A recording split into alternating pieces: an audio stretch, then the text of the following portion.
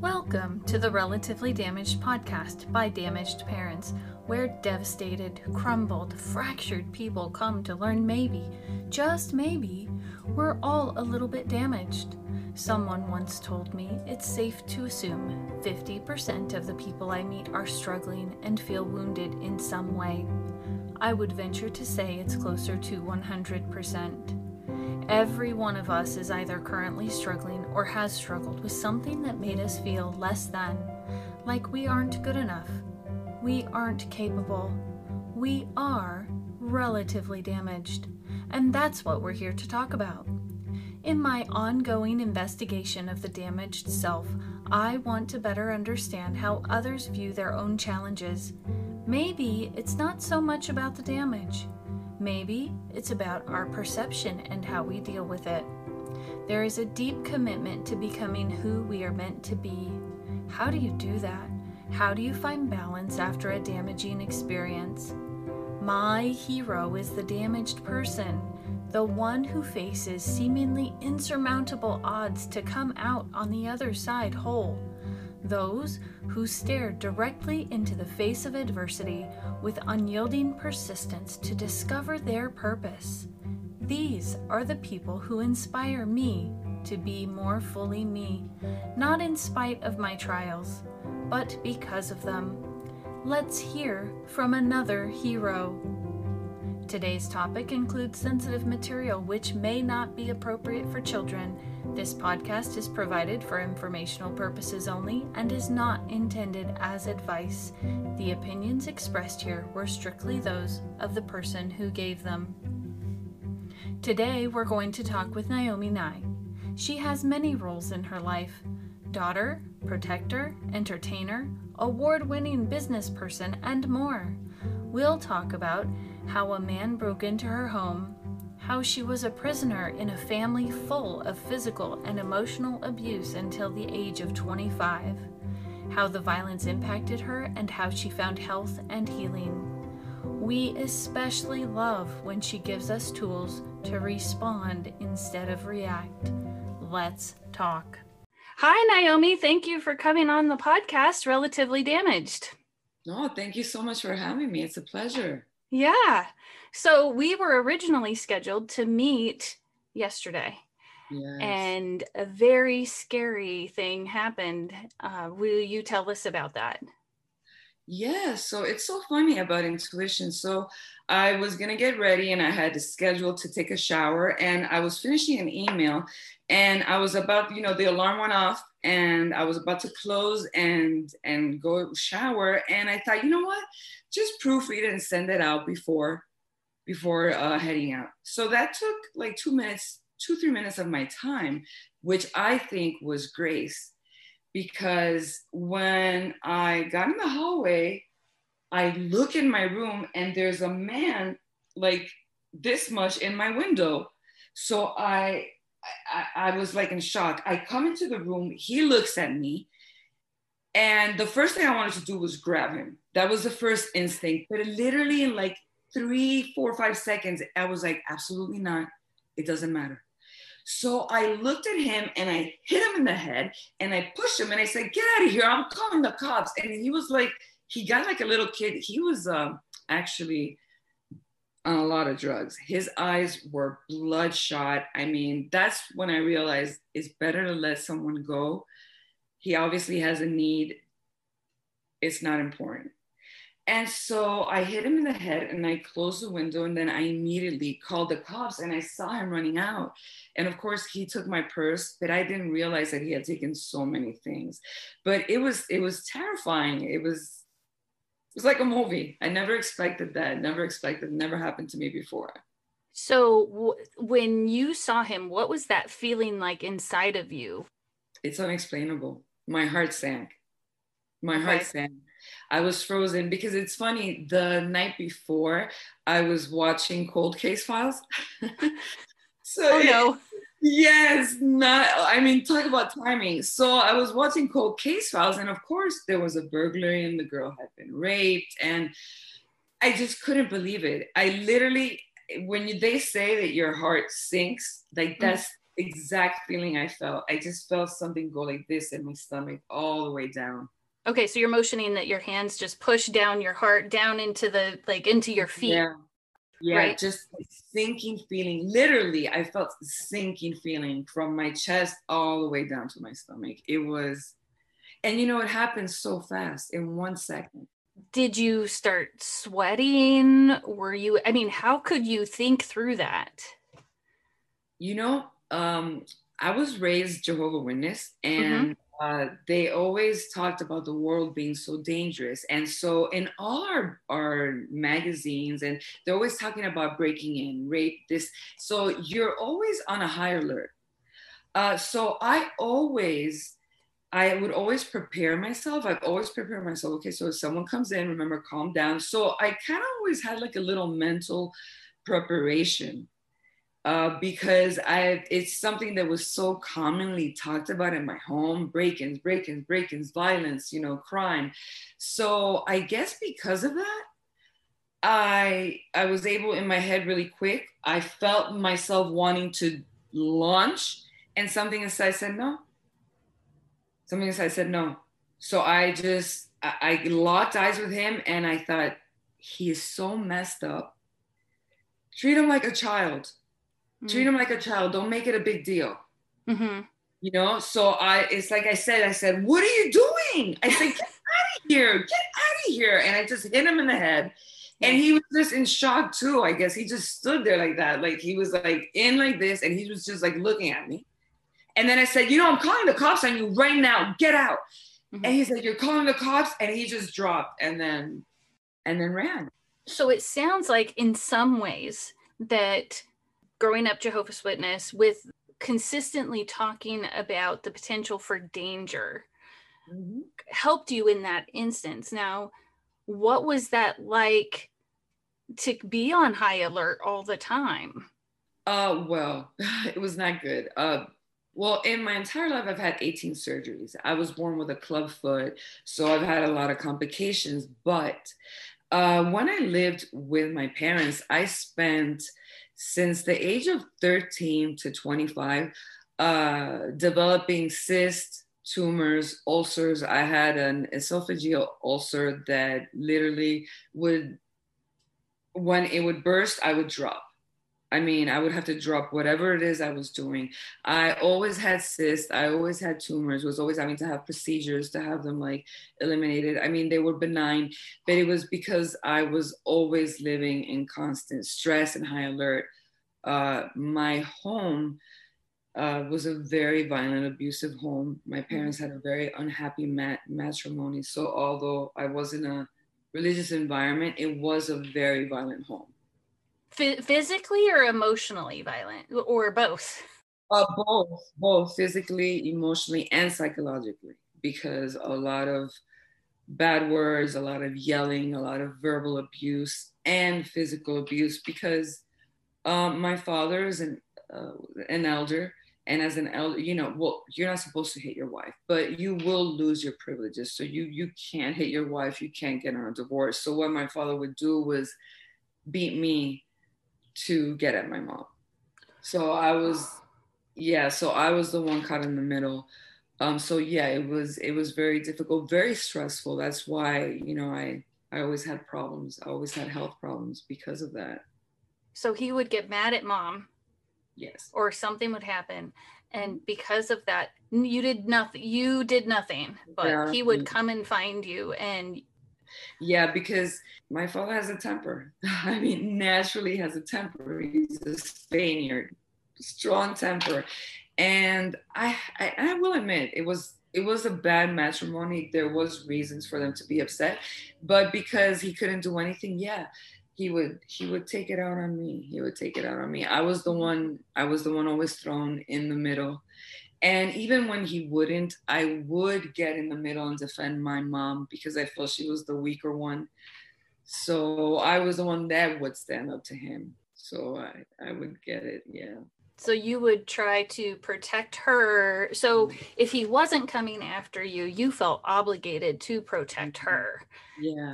Because you thought you were stronger than she was in some ways. Yes, because my father, was very verbally abusive and humiliating. Like he would humiliate her in public. Like if we would go out to a restaurant, we were in a group of, dinner, 20, 30 people, and she wanted dessert. He would start making fun of her and saying, yeah, with that face, you already look like a pizza.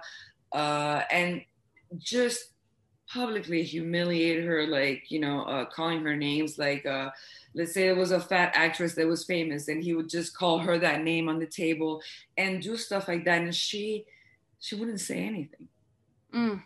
She wouldn't say anything. So I felt like, oh my God, I have to stand up. So there were many times, like I remember one dinner, there was about 20, 24 of us. And he was making fun of her. And I literally got up on the table and I was like, you guys allow this? This is okay for you? Like allowing him to talk to her like that? I mean, we're all Christians. We all go to the same church, but yet we just got out of church. We're having dinner after church and he's insulting her and you're all sitting here. So I was the one that would do stuff and like barge out and was very rebellious because of that. That must have been really hard as a teenager. I mean, it sounds like you were a teenager at that time when that happened, right? Yeah. So, and I know in your notes, you told me the word you used was prisoner. So here you are feeling like a hostage in a way, right? In this family of yours. And at the same time, you're finding the strength to stand up. How did you do that? I guess it has a little bit to do with personality traits. I have a tendency to have a fearless personality. I don't really get scared. And I have to say, I have to stand up when I see injustice. I don't even think of myself. And so from a very early age, I just felt like it was wrong. It was wrong. I felt it was wrong. And I didn't understand dynamics of things very much at 13, but I knew that it was wrong that if someone is speaking at a church and then they're behaving like this at home, and then there's other people in the church that are aware and are condoning it, I knew that it was an injustice, and I couldn't sit there. And I felt prisoner because although I am a very spiritual person and I believe that there is something that guides us. I don't know if it's a God or if it's the universe that is alive or what exactly it is, but I know that there is something that is divine that has organized everything and structured it in such a way. But I did not feel comfortable in the organization, and I had to stay till I was 25 because I was taken out of school in the ninth grade. So I really didn't have any education. I didn't have any associations out of the Jehovah's Witness organization. And both my family on both sides, they're all Jehovah's Witness. So it wasn't like I could leave or do anything. I was forced to be there. And I also felt bad because of my mom. She would always beg me not to leave her alone. And yes, she would kind of threaten me and say she'd kill herself if I would leave, it was the only thing that she had. And so I was so scared that I stayed with them till I was 25. That's why I said that I was a prisoner. And honestly, till 25, my curfew was midnight. And I was only allowed to leave the house one day a week to go out, and my curfew was midnight at 25. So I would say, yeah, I was a prisoner. Well, it sounds like, okay, so let me see if I'm getting this right, because it sounds like you were taught through it. You went to church and you were taught morals and values and standards that weren't lived at home.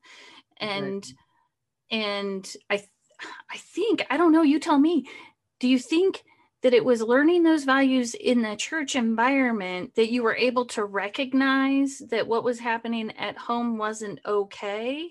And because of that, then you felt obligated to protect mom in some ways? I think absolutely that it had to do with that. I think that a lot of what I heard, was ingrained in me, yes.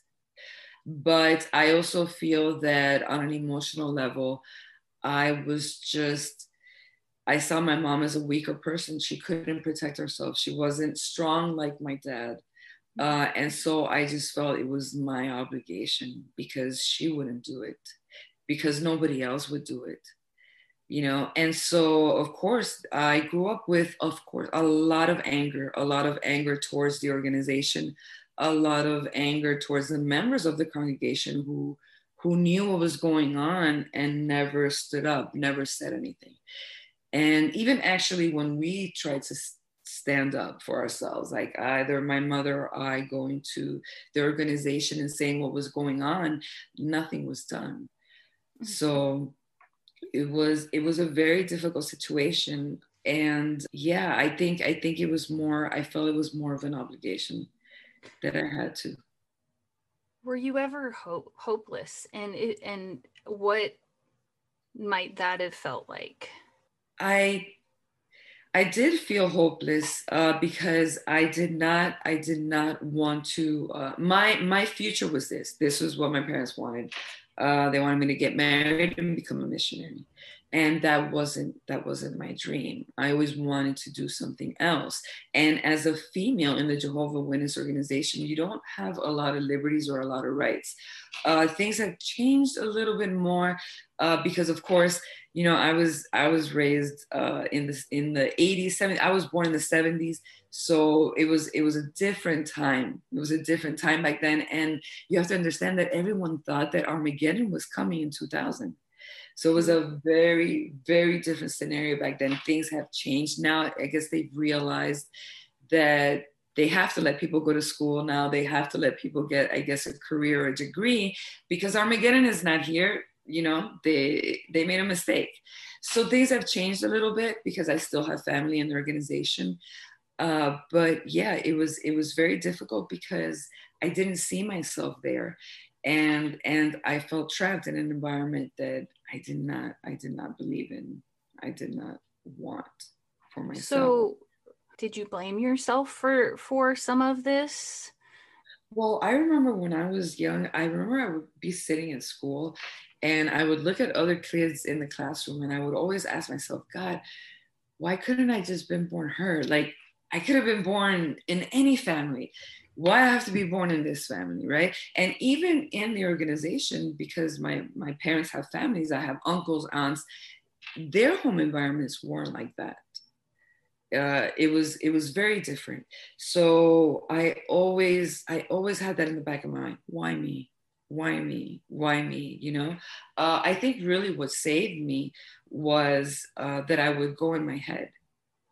I would dream a lot. I would fantasize a lot. I would imagine a lot of things, and that kept me a little bit hopeful. But I didn't know where my life was going to go because I was not going to get married. I had relationships, but every time that it would get a little serious, something inside me said no. Mm. You know, it wasn't what I wanted. Something inside me always said, hold on, hold on, hold on. I don't know what that was, but something always said, hold on, because I had serious relationships. I could have probably gotten married at 21, 22. So in that group. Exactly, exactly. But something inside me always said, no, no. I didn't know what it was, but it said no. And so at 25, my parents had to have a divorce. I write about this. I haven't published. I will publish at the end of the year my memoirs, and I talk about this. So my father was so violent that my mother decided to take matters into her own hands. So what she started doing was putting Xanax in my father's coffee. Oh, wow. So he would calm down. So he would be more passive. And the funny thing is that we all knew about it, you know, and personally, you know, from on my end at 14, 15, I was like, yeah, like, go ahead, you know, do it. Like, were you grateful in that? Like, were you just so happy? I'm just wondering, because I think I would start to feel like, oh my gosh, there's finally peace, and maybe this doesn't have to be so bad. What went through your head? right. I was like, when she mentioned it to me, I was like, fantastic. Like maybe he'll like freaking calm down. You know, it was his anger was just so violent and constant every day. He'd walk in the house and just walk in and say, "What is this cup doing here? What is that?" You know, and just immediately start and throwing things and name calling. And so we thought, yeah. So she did it for a couple of years, and yeah, he calmed down a little bit, and then everything stopped. And then things started again when I was in my 20s, very, very, very bad. And so she started putting pills again. The funny thing is that by this point, the second time around, everybody already knew that she was gonna do it, like all friends and family, and they were like, yeah, go ahead, do it. Like, so everybody knew.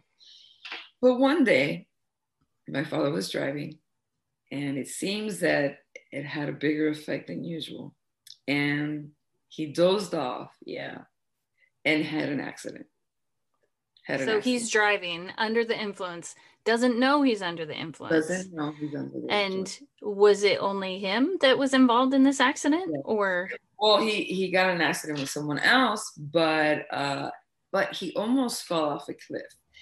And he was taken to the hospital. And when they come to the hospital, they tell him, well, sir, you know, you have this in your system. And he's like, absolutely not. I don't take any medications. They were like, sir, here's a report. This is what you have, a certain amount of Xanax in your system. Wow. So as you can imagine, I mean, the poop hit the ceiling, like they say. So everything escalated then. That's it. Yeah. So, so from then on, it became a battleground in the house. Elders came, police came, they started holding meetings. And, you know, Jehovah's Witness, these meetings, they're the same as a courtroom. Okay. Mm-hmm. They have the three to four elders sitting there. They bring in witnesses come in to testify. People, I mean, it's a very intimidating, grueling process. It's kind of like going to court. It kind of feels the same. You're just as nervous. And so we were having meeting after meeting after meeting after meeting. And so this is when the organization finally stepped in and realized that, yeah, they had to let this matrimony separate. So that nervousness, you have all these people coming into your home. And what did that feel like? Was it like knots in your stomach? Were you sweating? Like what was going through your mind? It literally feels like you have a ball in your stomach and mm-hmm. kind of want to throw up. That's how you feel. I always felt this huge pain right here in the pit of my stomach, and like I wanted to throw up. And it was horrible. I mean, it pretty much for about a year and a half ruined my life, the stomach pains, when it was so intense. I still get it every once in a while. It bursts, you know, it's an ulcer, but it was terrible. I just felt the entire time like I was gonna be sick, like I was nauseated, dizzy, headachy. It was a terrible feeling, and it was really scary. Mm-hmm. Because you know you're intimidated. You're sitting in front of a whole bunch of grown-ups, and they're asking you questions, and of course, you know, they're judging your behavior, and it's terrifying. It's terrifying. You have no control. So you're having this pit in your stomach, and how are you making it through? Like what maybe were some things you would tell yourself? Honestly, like I told you, it wasn't a dialogue, because in my home, there wasn't any communication. Mm-hmm. There was yelling. For example, the relationship that I have with my mother now, I never had before. We never conversed. And, you know, this is passed down from generation to generation. Both my parents had it even worse. Their parents were even more, they were very violently abusive parents. Actually, my grandfather was a very violent man. So, you know, of course, they did better, but they did with what they had. So they really didn't have communication skills. There wasn't like any, how are you doing? How are you feeling? Did this happen? I saw you do this yesterday. So what's going on? Even when disciplining, I would get hit, I would get beat, I would get kicked, I would get thrown in the room, I would get grounded, but there was never a conversation of, I was told that you did this or you got these grades. Why did you get these grades? What's going on? What's going on in your mind? Are you having any problems? There was never any dialogue. So there's no dialogue with anyone else. You're having this pit of pain in your stomach. And so I think what I'm hearing you say is you hadn't been taught communication because no one asked. So then you didn't really do that for yourself. You kind of had to. Exactly. I didn't have, the critical thinking skills that we all have when we think, well, what should I do? I didn't have that dialogue in my head. I literally had no dialogue in my head till my 20s. It's really insane.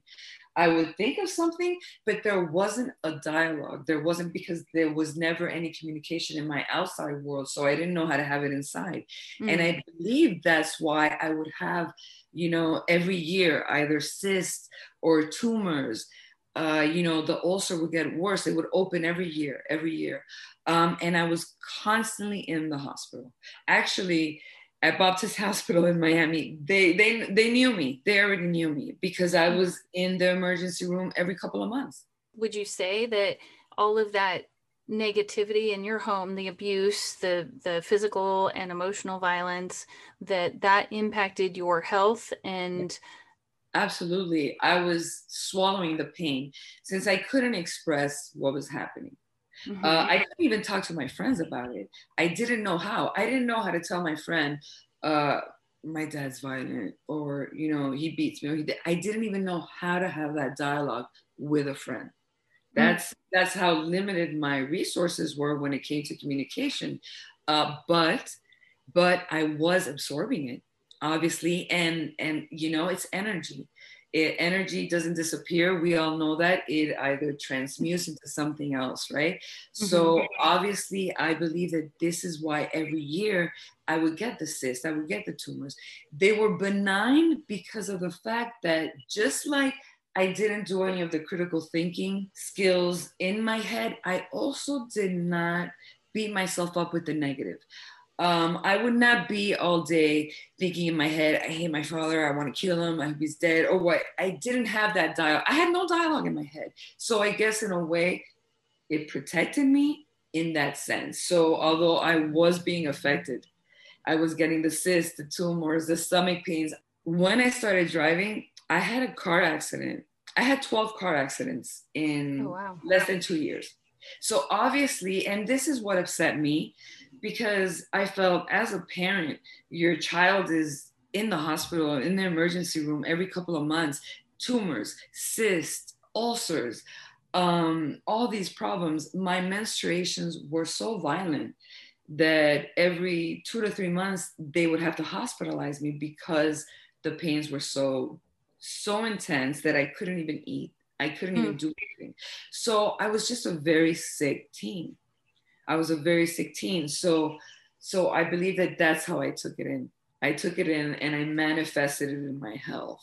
So how did you find the strength to start being vulnerable, to start opening up and sharing? Well, this is a new process for me. So when I moved out at 25, what I focused on was, of course, getting a job, career, working. So I focused on that and I did very well. And I got into a relationship. And when I got into a serious relationship with this person, because she was a psychologist, is when I started having dialogues. Because for the first time in my life, somebody asked me, well, how do you feel? What is your home environment like? Why don't you express yourself? Why? I never had anyone ask me these questions. And so I started opening up in my late, I would say 29, 30. That's when I started learning how to communicate. Now, the self-awareness and all the personal development and being able to talk and deal with my past, it was something that I was never able to do until 3 years ago. And which is why, my life started going the way that it did. Several years ago, I landed in the hospital. I had taken a bunch of pills. I didn't consciously think I'm going to take my own life. But I did take the pills, and it was because of the situation that I was in. And it all had to do because of this. Although I was in a relationship, although I was doing very well financially with my business, I hadn't dealt with all the wounds, I hadn't dealt with the trauma, with all the repression that I had inside. And so, you know how that is. It's going to manifest in different ways. So it was always manifesting in things, like I said, car accidents, health problems, stuff like that. And like from 2011 on, again, I got very ill and I had to undergo a series of surgeries. And I guess having to go through that again, being sick again, and having to put my life on hold, since I had put my life on hold for so long, it did something to me and it broke me. What does that mean, it broke you? If you want to share your relatively damaged story of struggle and how you found hope, visit us at damagedparents.com and complete the contact form. It broke me to the point, okay, so I did not have, and this is something that I did not realize until recently, I did not have the mental toughness that I needed to overcome the challenges because of this. See, I was always a physical person. So I was a very organized person. I always had a schedule. I always had a routine. I never even really watched television. So my schedule was get up, work out. Then I would come home, get dressed. I would work. I was very, very strict in what I did, everything from my diet and everything, right? Mm-hmm. And so that kept me going. That kept me going, and it kept me on a path. When I had to start undergoing the surgeries again, and I lost all control of my life again, I think something happened. I think something happened that I was not able to deal. And the reason why, it was because what I used, my strength was the routine. My strength was releasing the stress through physical fitness. I had to work out. I had to have a routine. When I lost that, you see, I didn't have the emotional strength to now tell my brain, body, now you have to do this. My body was controlling me, and it kept me on track. On track because I was not healthy inside. I had not dealt with my, we all have a wounded inner child that didn't get certain needs met, that is still stuck at a certain situation, at a certain part, at a certain place where a trauma happened. And that's where your mental state is, right? And so I hadn't developed that. And I didn't realize that till recently. I didn't understand why I was so depressed and I couldn't get myself out of bed. I just couldn't do it. And of course, it also didn't help that I was addicted to so many medications because they put me on over 40 pills a day. Oh, it was insane. That's a lot. That was a lot. Yeah, they gave me 16 Dilaudid a day, which Dilaudid, is a very, very strong medication. And then they had me on 16 Oxycontin a day. So yeah, and then I was on 6 Flexerol, which are muscle relaxants. Then I was on Percocet for pain. And then they had 3 Xanax. So you can imagine I was a zombie. So between that and the fact that I didn't have my physical resources, I had cast, I was having surgeries again. I couldn't work out. I couldn't work. I didn't have a schedule. It completely broke me. So you were crippled in a sense, right? Yeah. And not just physically, but now you're on all this medication. So almost on a mental level too, is what I'm hearing. Exactly. So after, a couple of years with that medication in this environment where I really wasn't doing anything, bedridden, you can see where your mind goes. And this is where my mind opened up, and I was obsessed reliving my past. So you're in bed reliving your past, and you're loaded to no end. And I could say, yeah, it felt like a literal hell. I felt like I was living in hell. And that's when, I started really thinking about the Bible and thinking about everything that I had read and thinking, wow, I really believe that all of these talks are not as much literal as symbolical. I really believe that the heaven and the hell that is talked about in the Bible is really something that we experience in our minds. It's not above or below. It's really in here. It's in here, the heaven and hell, because I was in hell, and my environment hadn't changed. My relationship hadn't changed. What had changed? It was here. So do you think that it happened in that moment? Like when you said you took most of your pills or all of them, and you found yourself back in the hospital. What happened in that moment? How did that shift you? Well, it was a horrible experience. It was a horrible experience because when I got taken to the hospital, of course, they didn't know what was wrong with me. So the first thing they did is give me an adrenaline shot. That is horrendous. I don't even know how to explain it. It's probably like getting an injection of 100,000 Red Bulls in your vein.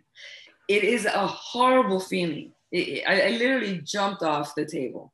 It was the most horrifying traumatic experience. And then as I'm sitting there, the question I kept asking myself is, my God, how did I get here?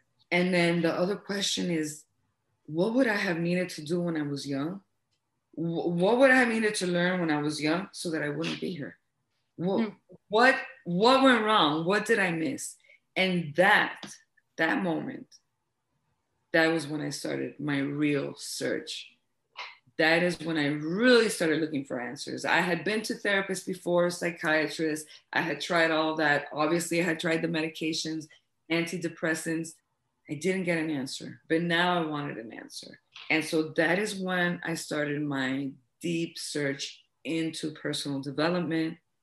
And that is when I began to deal with my actual problems. I began to start healing what I needed to do.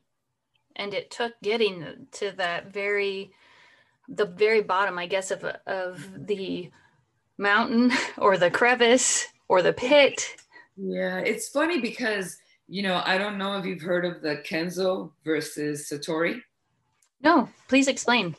Okay, so Kenzo versus Satori is what the Japanese call the awakenings that we have, right?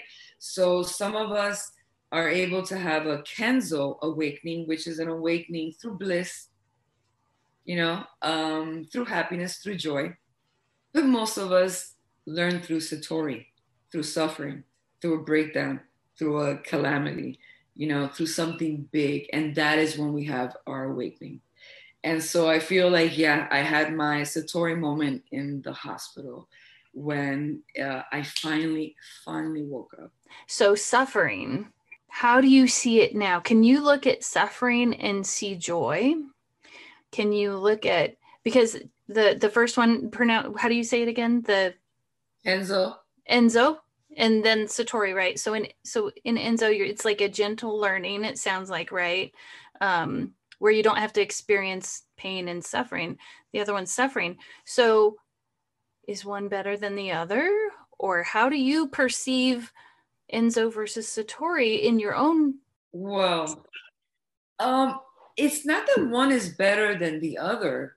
It's the degree of pain.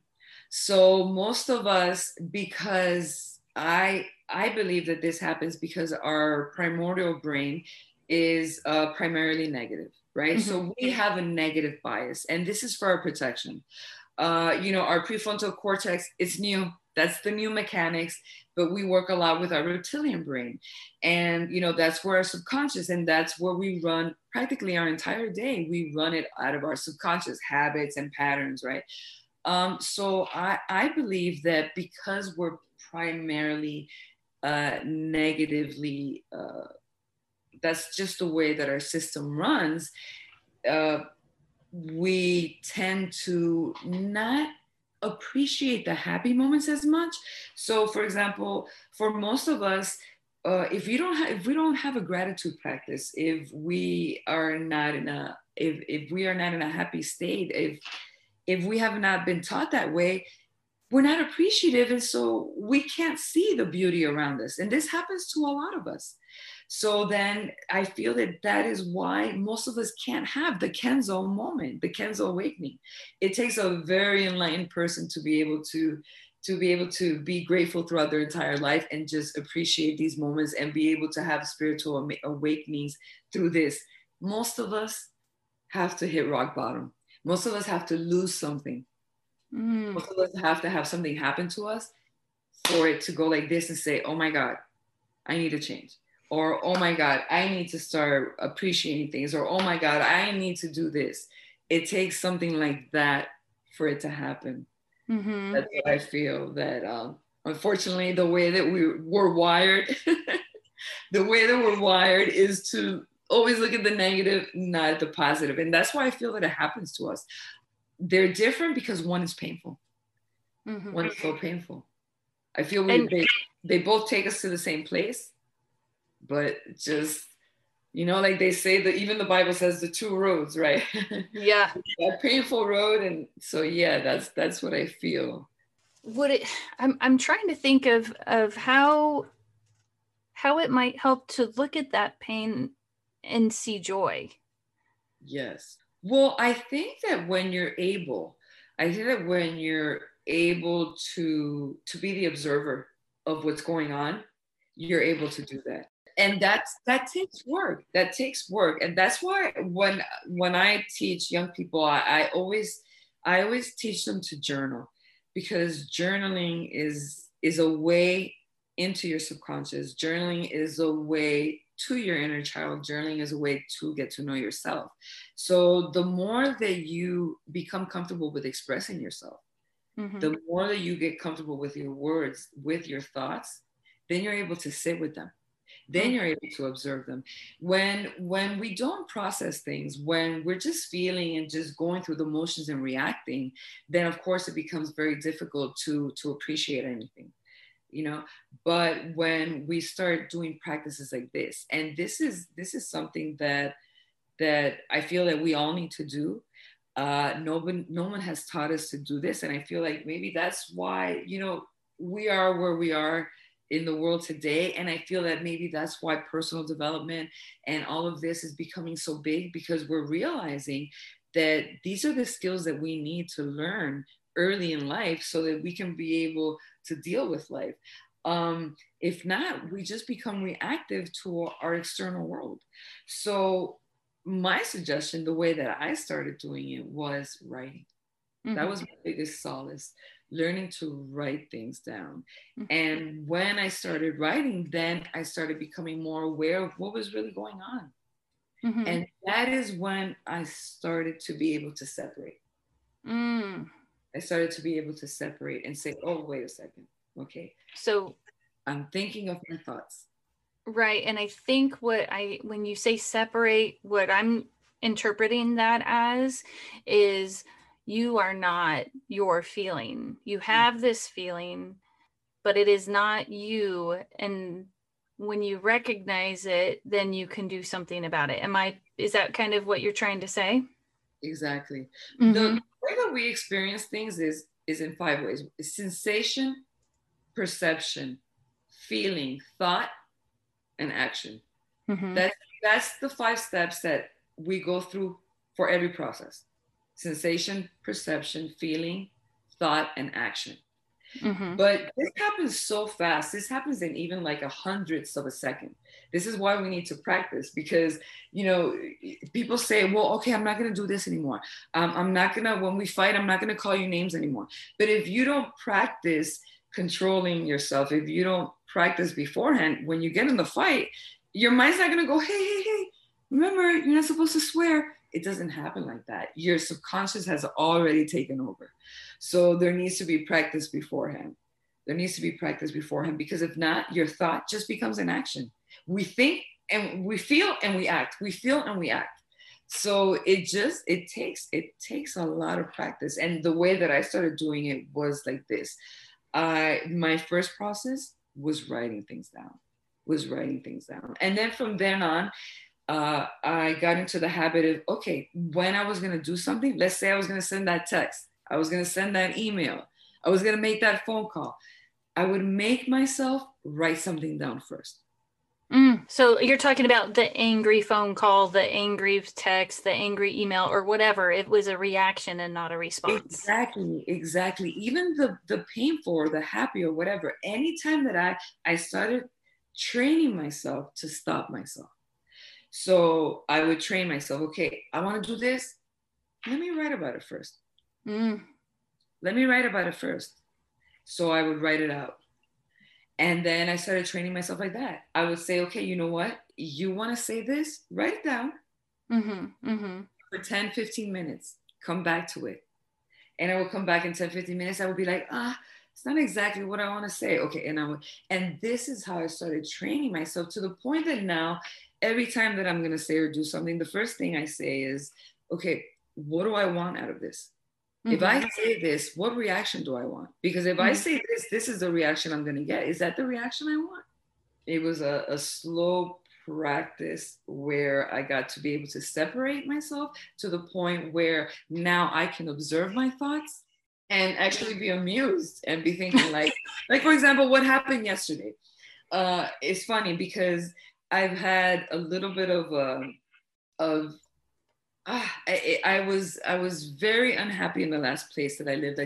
I became friends with my landlord, and then, it got a little bit weird. She had a lot of personal issues. And so since we were already friends, all this bunch of stuff started coming out of it. And so I was like, okay. So I went into this new home, right? And then in this new home, this happens. And of course your mind starts kicking.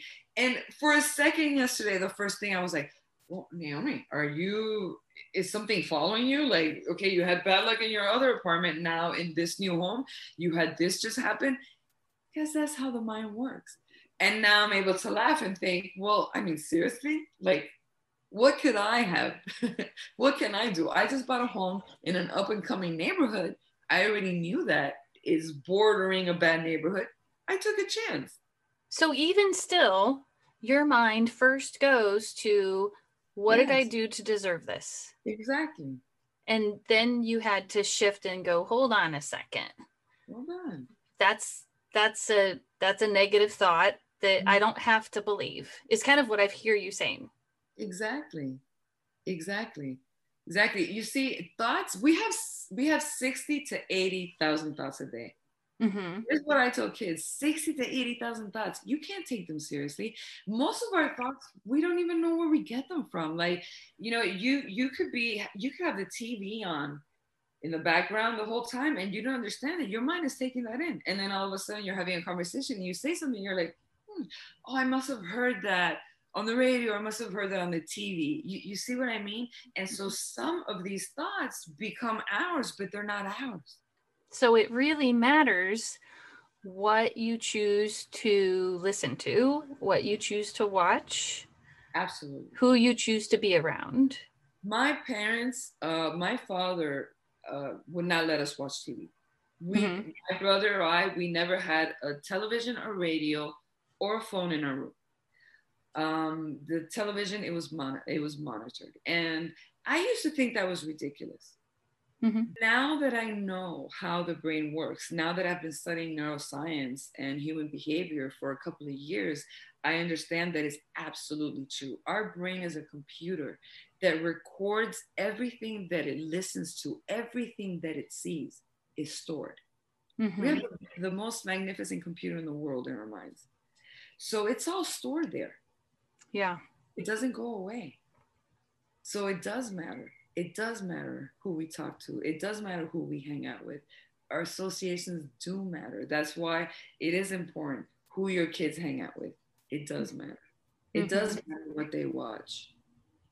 It does matter. Now, I'm not going to say that it's everything, because of course, if you live in an environment, or if you're taught certain skills, if you're taught qualities like resilience, control, commitment, kindness, gratitude, well, you can watch a violent movie every week and you're not going to act out on it. It's a combination of things. But yes, I feel that it does have a lot to do with it. What we see, who we associate with, the environments that we're in. If we're in a very negative work environment, because I always thought, I'm a positive person, but I realized that, the way that our senses are, the way that we are, we absorb. We absorb. That's what we are. We're absorbing everything from the outside. So although you can be as positive as you want, but if you are in a negative environment, let's say you're in a negative work environment, it's going to affect you. Mm-hmm.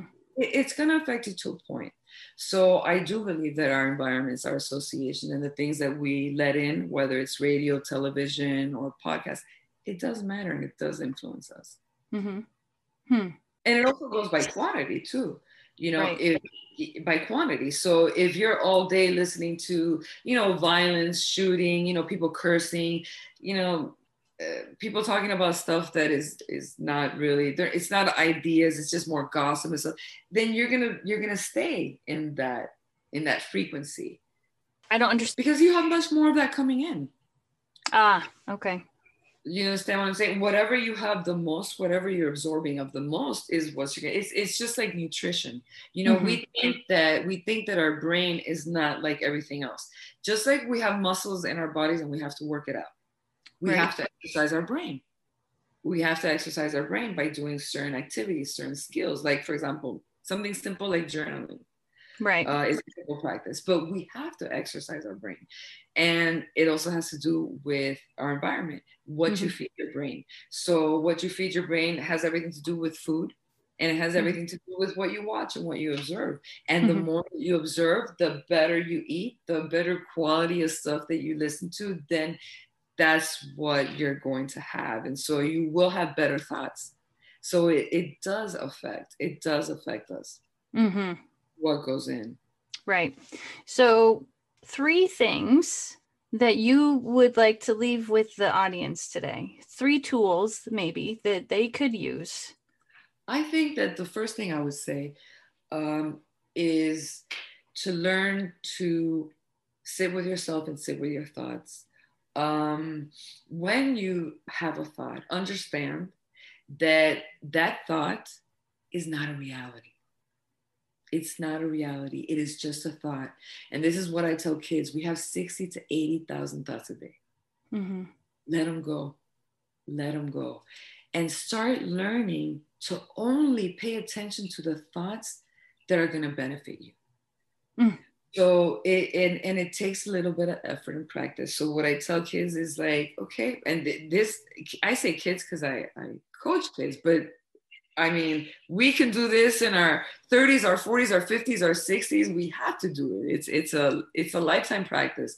But when you're having those thoughts, ask yourself, is this really real? Or this is just a fear, a thought, a doubt, And what I would say is to everyone, observe your thoughts and ask yourself, like, we have 60 to 80 thoughts a day. Is this real? Should I really be thinking about this? Should I be focusing on this? Does it benefit me? Is it good for me? Because sometimes you can think something bad, like, wow, I did really, really bad in my test today. Or, wow, that was a really bad conversation. I could have done so much better. That's not being negative. Okay, so how can we be better? But beating yourself up, saying, man, I suck. I'm such a loser. I'm not worth anything. I can't do anything right. You see, there's a big difference between those kind of thoughts. And I think that that's where we need to differentiate. So am I having a thought that's going to help me? Is it constructive? Or am I having a thought that's just, once again, our negative bias? We tend to bring ourselves down. And then differentiate those two. I would say that that's one thing that I would start doing, because our thoughts are the most important thing. Okay, Yeah. our thoughts, what we think of the most is what becomes our belief. So that's what I try to like encourage people. Remember, what you think of the most is what becomes your belief. And this happens with everything. In politics, you talk about something a lot, and all of a sudden you start associating or believing a certain party. Yeah. So it's the same thing with everything else.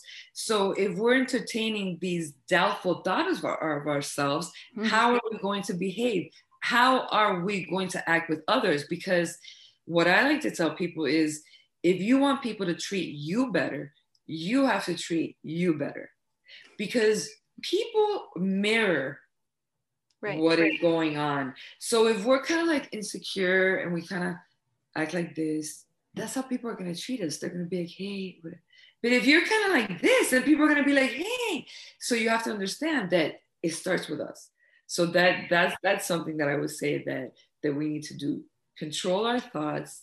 Remember that what you think of the most is what you become. And you have 60 to 80,000 thoughts a day. They're not valid. They're not real. And most of them are not even ours.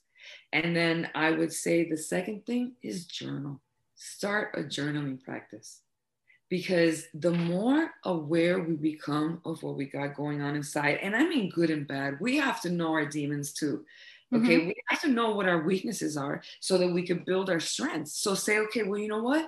I'm not very good at this, but I am really good at this. And if I get really good at this, then maybe I can have someone help me with that.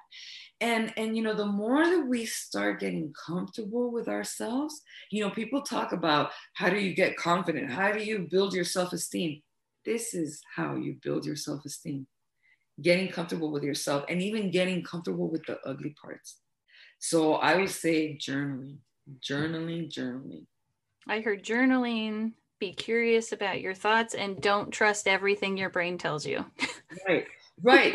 So it's the thoughts, the journaling. And then the third thing I would say is have a little practice in the morning, gratitude. Every day I wake up and I say 5 things that I can be grateful for right in this moment. That automatically, because when we go to bed, our mind quiets, right? And it's kind of like a computer. We're exactly like a computer. We're quantum computers. So just like when you turn your computer on and all the programs start running in the background, everything starts loading and warming up. That's how we are when we wake up. So when we wake up, we're like clean slates. We're like babies. And then all of a sudden the downloads start coming in. All the thoughts. That's why when you wake up and you start getting up, what starts happening? Oh my God, yesterday oh my God, I got to fix that, because it's the downloads are coming in. So the first thing, that's why they say meditation is so good in the morning. So I do that gratitude practice, the breathing exercise, meditation, and a gratitude practice. That way it sets me off in a different way. Of course I'm going to get the download. Of course I'm going to remember everything that happened every other day. But now I have it with a different attitude, because now I know that I have these things to be grateful for. So I don't let myself get that bogged down. And so these little things, these three little tips will help you a lot. If you would practice them every day, you'd see a big difference in 30 days. A big difference. I think so too.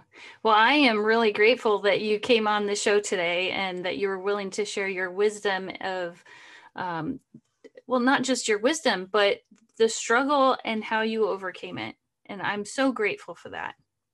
No, thank you so much for having me. It was a lot of fun. Yeah. Thank you for listening to this week's episode of Relatively Damaged by Damaged Parents. We really enjoyed talking to Naomi about how she freed herself from physical and emotional abuse. We especially liked when she taught us about Kenzo and Satori awakenings. To unite with other damaged people, connect with us on Facebook. Look for Damaged Parents. This podcast was sponsored in part by Arches Audio. We'll be here next week, still relatively damaged. See you then.